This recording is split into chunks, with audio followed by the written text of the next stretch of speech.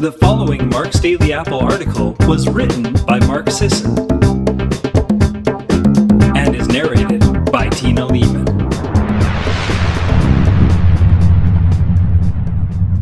Top 7 Emerging Paleo Trends. Things are changing.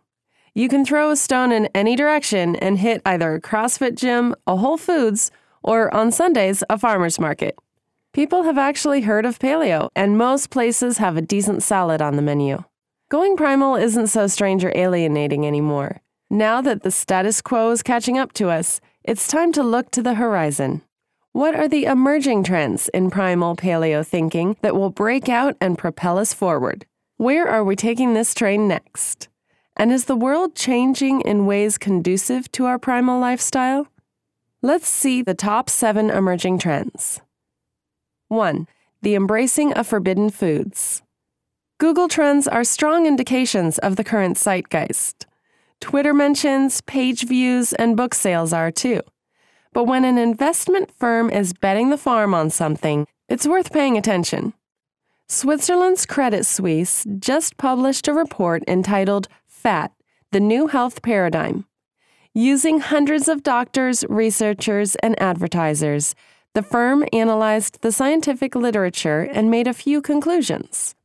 Red meat, dairy, fish, and egg sales are headed upward. High carb, especially high sugar, and low-fat food sales are on a downward trend, while vegetable oils and poultry sales are flat. Saturated fat and monosaturated fat aren't responsible for the obesity epidemic. Skyrocketing intakes of carbs and vegetable oils are more likely culprits. As to why this excites me, it's not just because it lines up with my reading of the literature, it's because it highlights the untrustworthiness of the majority of nutrition experts in government and academia. These guys have a vested interest in maintaining the status quo because they're the ones who created it. They have egos to suckle, tenure to protect, industry ties to maintain, previously established positions to buttress against incoming evidence. Meanwhile, an investment firm isn't out to save lives or improve humanity, nor are they towing the party line. They want to make money. And if they've determined that red meat, eggs, butter, and other full-fat primal foods are the future, that's a powerful endorsement and spells continued growth. 2. Entomophagy. Not long ago, the idea of seriously eating insects never crossed a person's mind. Oh, sure, they might try the chapulins at an Oaxacan restaurant or marvel at the bug markets of Bangkok. But for the most part, bugs were edible props on gross-out game shows and symbols of exotic excess in movies. Who doesn't remember cringing at the dinner scene in Temple of Doom? Oh, how things are changing. About a third of Americans say they're interested in eating more insects, and that appears to be increasing quarter over quarter. Several cricket-based protein bars are available, and they're delicious. I've even invested in one company, Exo, making the very best cricket protein bars. The consumer response has overwhelmed supply. Bug farms can't produce cricket flour fast enough, and new operations are revolutionizing the way we farm insects for human consumption. Just recently, the EU released a report recommending a variety of insects, including houseflies, crickets, and silkworms, for use as human food and livestock feed. Companies are even exploring insects as a source of nutrient-dense cooking oil. Research indicates high levels of antioxidant compounds present in many bug oils, making them suitable for high-heat applications. The environmental and nutritional advantages of insect consumption cannot be denied. According to a 2013 FAO report, the use of edible bugs has the potential to balance the worldwide food and animal feed supply and provide animal or arthropod protein at a lower price point and ecological footprint to those who desperately need it. I expect to see that potential realized. Number 3, increased availability of paleo food options. From the paleo hot bar at Whole Foods, the grass-fed burger at Carl's Jr., the anti-GMO pledge of Chipotle, and subsequent and most important switch to rice bran oil from soybean oil, to the widespread excision of synthetic ingredients and human antibiotics from a number of leading food producers, primal or paleo-friendly food is increasingly available in everyday life. Those are specific examples. Some would suggest isolated ones. But it seems like every other place advertises grass-fed this or local that, or has slipped a paleo or low-carb addendum to their menu. Search your feelings. You know it to be true. I'm doing my part with Primal Kitchen franchising. Once those start rolling out, it's going to be a whole new ballgame. 4. Consumer rejection of unhealthy food. Former titans like McDonald's and Dunkin' Donuts are closing locations and trying all-day breakfast gimmicks to hold on to a fragmenting customer base.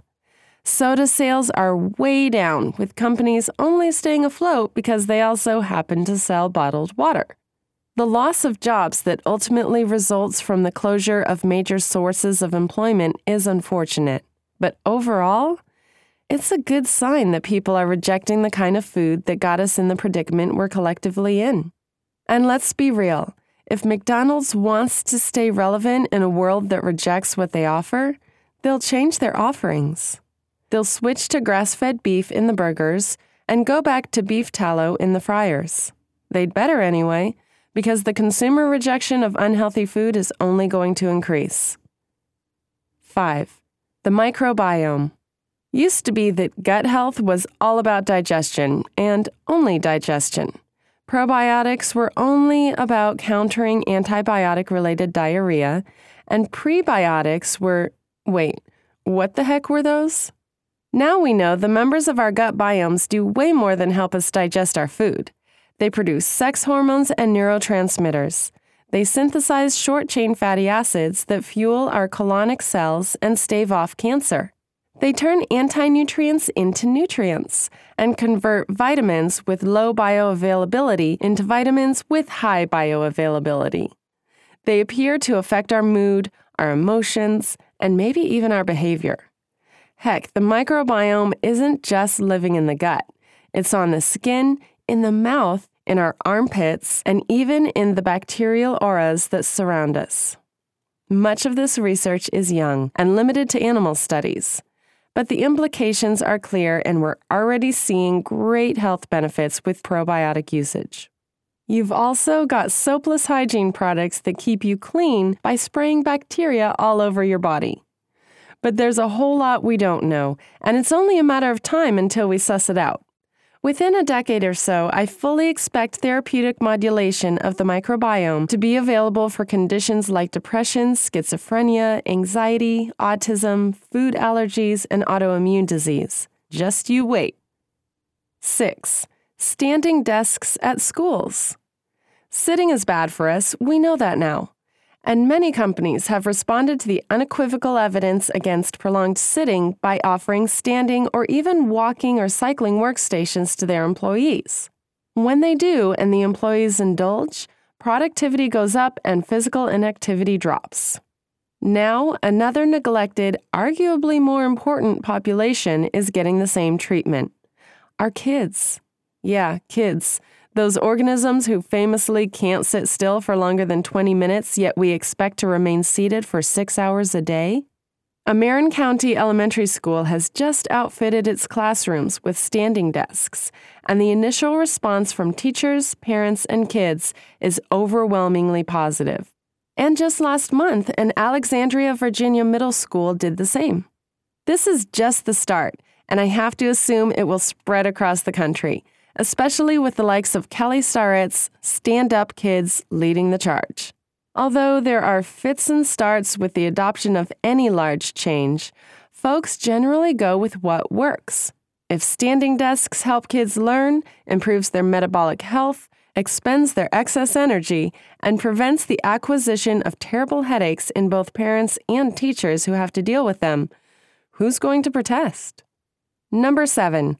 The rise of low-carb endurance training. For years, we've been told that to excel, compete, or even finish races in endurance athletics, we need to carb load. Cue the buckets of pasta, flagons of oatmeal, Ziploc baggies full of glucose goo, and gallons of ice cream. That's how I fueled my years in endurance athletics, and truth be told, it's how most athletes still do it. Here's the surprise. You can be an effective endurance athlete while being fat adapted. A landmark study came out showing how endurance athletes on very low-carb ketogenic diets can burn upwards of 1.8 grams of fat per minute as they run, smashing previously assumed limits of 1 gram per minute. Incredibly, these dudes weren't going all out, hitting the wall, or even approaching it.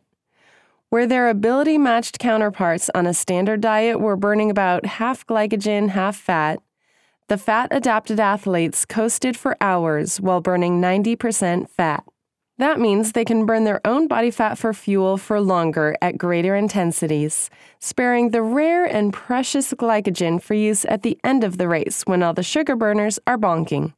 More and more athletes are discovering the power of fat adaptation. They're going longer and faster while running on their own body fat. They aren't bonking like they used to. Next year, I'll be doing my part to push this movement even further with the release of Primal Endurance. I can't wait for you guys to read it.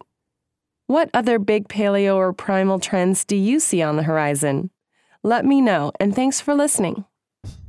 Are you someone who appreciates a fast, casual dining experience? Is it important that the taste of your food and the freshness of the ingredients take center stage? Well, bringing that experience to a table near you is the mission of the hottest new franchise concept in North America, Primal Kitchen Restaurants. If you want to learn more about this one-of-a-kind franchising opportunity, go to primalkitchenrestaurants.com. That's primalkitchenrestaurants.com.